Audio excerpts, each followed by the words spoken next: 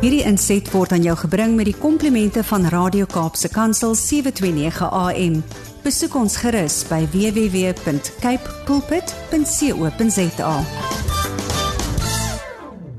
Ek is Elza Meyer van Turn to God Bedieninge en ek het die voorreg om saam met jou te delf in die boek Hebreers. Ag, wat 'n kosbare boek. In hoofstuk 1 tot 10 van Hebreers lees ons hierdie vurige argument van hierdie skrywer, waarin hy aanvoer dat Christus die finale, ja die voltooide openbaring van God is. En in hoofstuk 11 tot 13 doen hy 'n oproep op al die gelowiges om in geloof in Christus te leef. Hulle lewens moet getuig van die feit dat hulle die finale openbaring van God hulle eie gemaak het, dat hulle Jesus ken. Nou, wie het Hebreërs geskryf? O, liewe land, daar is baie suggesties oor wie die skrywer kan wees. Party van hierdie suggesties beter, ander swakker.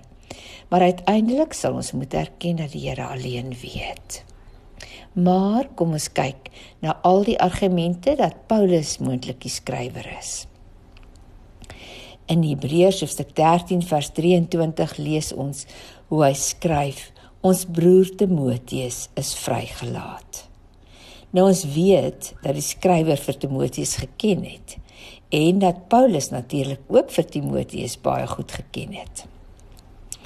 As die skrywer nie Paulus is nie, is die kanse goed dat die skrywer vir Paulus en moontlik vir Apollos en van die ander apostels ook geken het. Dan in Hebreërs hoofstuk 4 vers 6 tot 11 vind ons net soos in 1 Korintiërs hoofstuk 10 vers 1 tot 11 dat die skrywer waarsku: die lesers moenie soos Israel wees wat God se guns versmaai en hulle self van die beloofde land beroof het nie. Kom ek lees vir jou wat staan in Hebreërs hoofstuk 4 vers 6a en vers 7b. God se plek van rus is dus beskikbaar, maar die wat destyds die goeie tyding ontvang het, kon as gevolg van hulle ongeloof nie daarin gaan nie. Vandag wanneer julle sy stem hoor, moet julle nie julle harte verhard nie. En dit is nou so tipies Paulinies, is dit nie? En dan in Hebreërs 8 vind ons net soos in Romeine 6 en 7 dat die skrywer ook beklemtoon dat Jesus 'n einde gebring het aan die wet en die hele sisteem wat deur Moses ingebring is. Maar as ons moet erken dat dit miskien nie Paulus is nie, dan moet ons raak sien dat daar argumente teen Paulus as die skrywer is. Paulus het byvoorbeeld altyd vir Timoteus sy seun genoem, en nie soos hier in Hebreërs hoofstuk 13 vers 23 staan, ons broer nie. Dan geliefde, nog 'n argument teen Paulus as die skrywer is, dat wanneer Paulus praat oor waarom Israel nie in God se koninkryk ingesluit is nie, dan het hy dit altyd oor die boeg van afgodsdiens gegooi, en nie soos die Hebreërs skrywer wat fokus op Israel se ongeloof by Kades Barnea hier in hoofstuk 4 van Hebreërs nie. Nog 'n rede hoekom die kenners sê Paulus kon nie die skrywer wees nie, is omdat hy nêrens sy naam noem nie. Paulus het in elkeen van sy briewe baie duidelik aangekondig dat hy hierdie brief skryf. Nou daar is argumente dat Paulus dalk bang was om sy naam te noem uit vrees vir die Jode. Maar aan die einde sê hy in hierdie brief aan die Hebreërs: bid vir ons, so die lesers het geweet wie die boek geskryf het. En hy het ook na Timoteus as hulle broer verwys, wat nog 'n keer bewys dat hy as skrywer bekend was.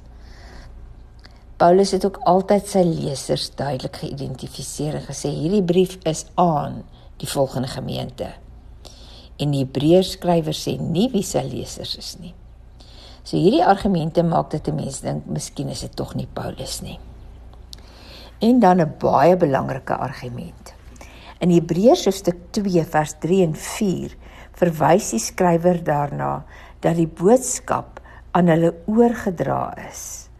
Dat die boodskap eers deur Jesus Christus verkondig is, en toe is hierdie boodskap weer deur hulle wat dit ontvang het, oorgedra aan hom wat die skrywer is, en natuurlik ook dan aan die lesers. En dis nie Paulinies nie. Hy was baie trots daarop, dat Jesus self die skrifte vir hom oopgebreek het, en hy wy dan ook in Galasiërs 1 vers 11 tot 12, baie duidelik daaraan, dat hy hierdie woorde van Christus ontvang het in die woestyn, toe hy in die Arabiese woestyn homself afgesonder het.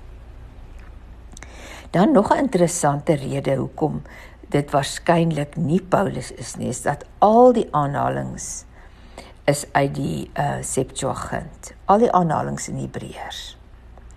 Nou die Septuagint is die Griekse vertaling van die Ou Testament, wat omtrent so 3 eeue voor Christus gedoen is. Paulus daarenteen het nie net uit die Septuagint en al sy ander boeke aangehaal nie. Hy het gereeld ook uit die Hebreëse teks aangehaal en soms sy eie parafrases geskrywe. Dit wil sê sy eie interpretasie van die teks.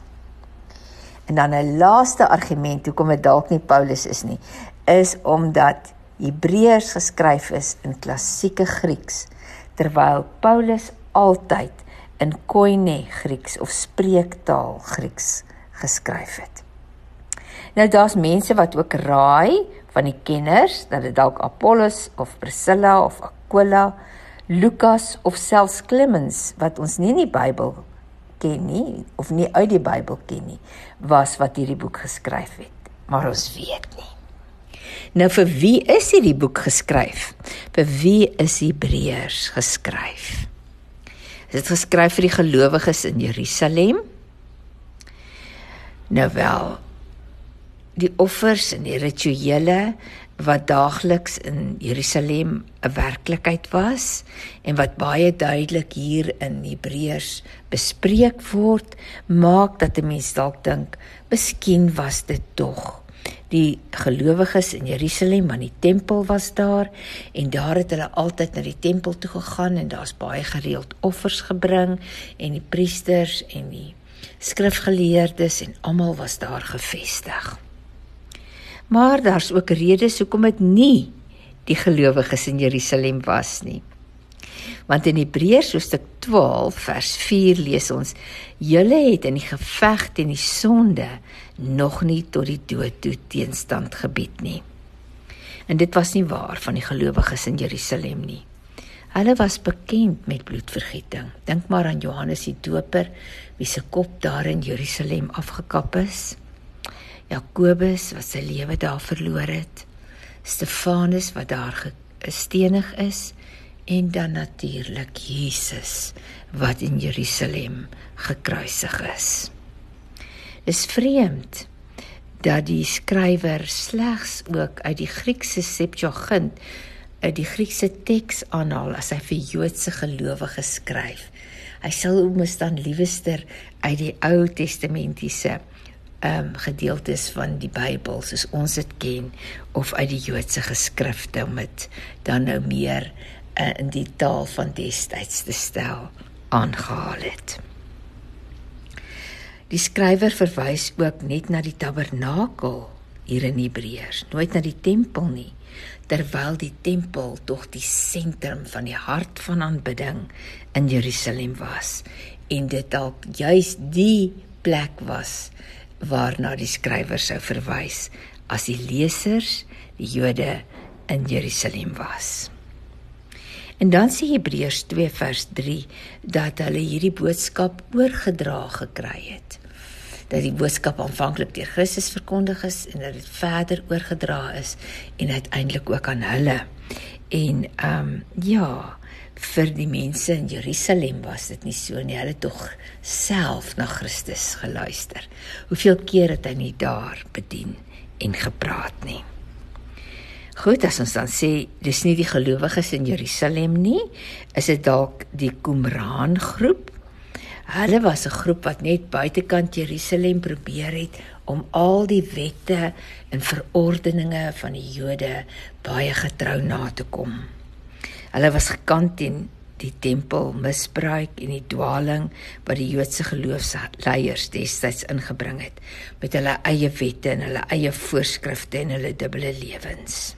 Die verwysings na die tabernakel pas ook by die Qumran gemeenskap, want hulle het nog in die tabernakel geglo en hulle was gekant teen dit wat by die tempel gebeur. Maar hulle was streng judaïsties en hulle sou nie die Septuagint, met ander woorde die Griekse teks, gelees het nie. Hulle sou gebly het by die Hebreëse teks. So, die mees waarskynlike lesers was die gelowiges in Rome. Ek wil vir jou lees in Hebreers hoofstuk 10 van vers 32b af. Onthou hoe julle ten spyte van al die opoffering en lyding volhard het. Party van julle was blootgestel aan openbare bespotting. Ander weer het hulle vereenselwig met die Christene wat so behandel is. Julle het saam gelei met hulle wat in die gevangenis was. En toe hulle julle van julle besittings beroof het, het julle dit met blymoedigheid aanvaar, omdat julle geweet het dat julle 'n beter en permanente besitting het. Nou geliefde, in die tyd waarin Claudius die keiser was, het hy 'n edik uitgevaardig wat al die Jode uit Rome verban het. En dit kan verband hou met die beskrywing wat ons hier in hoofstuk 10 kry.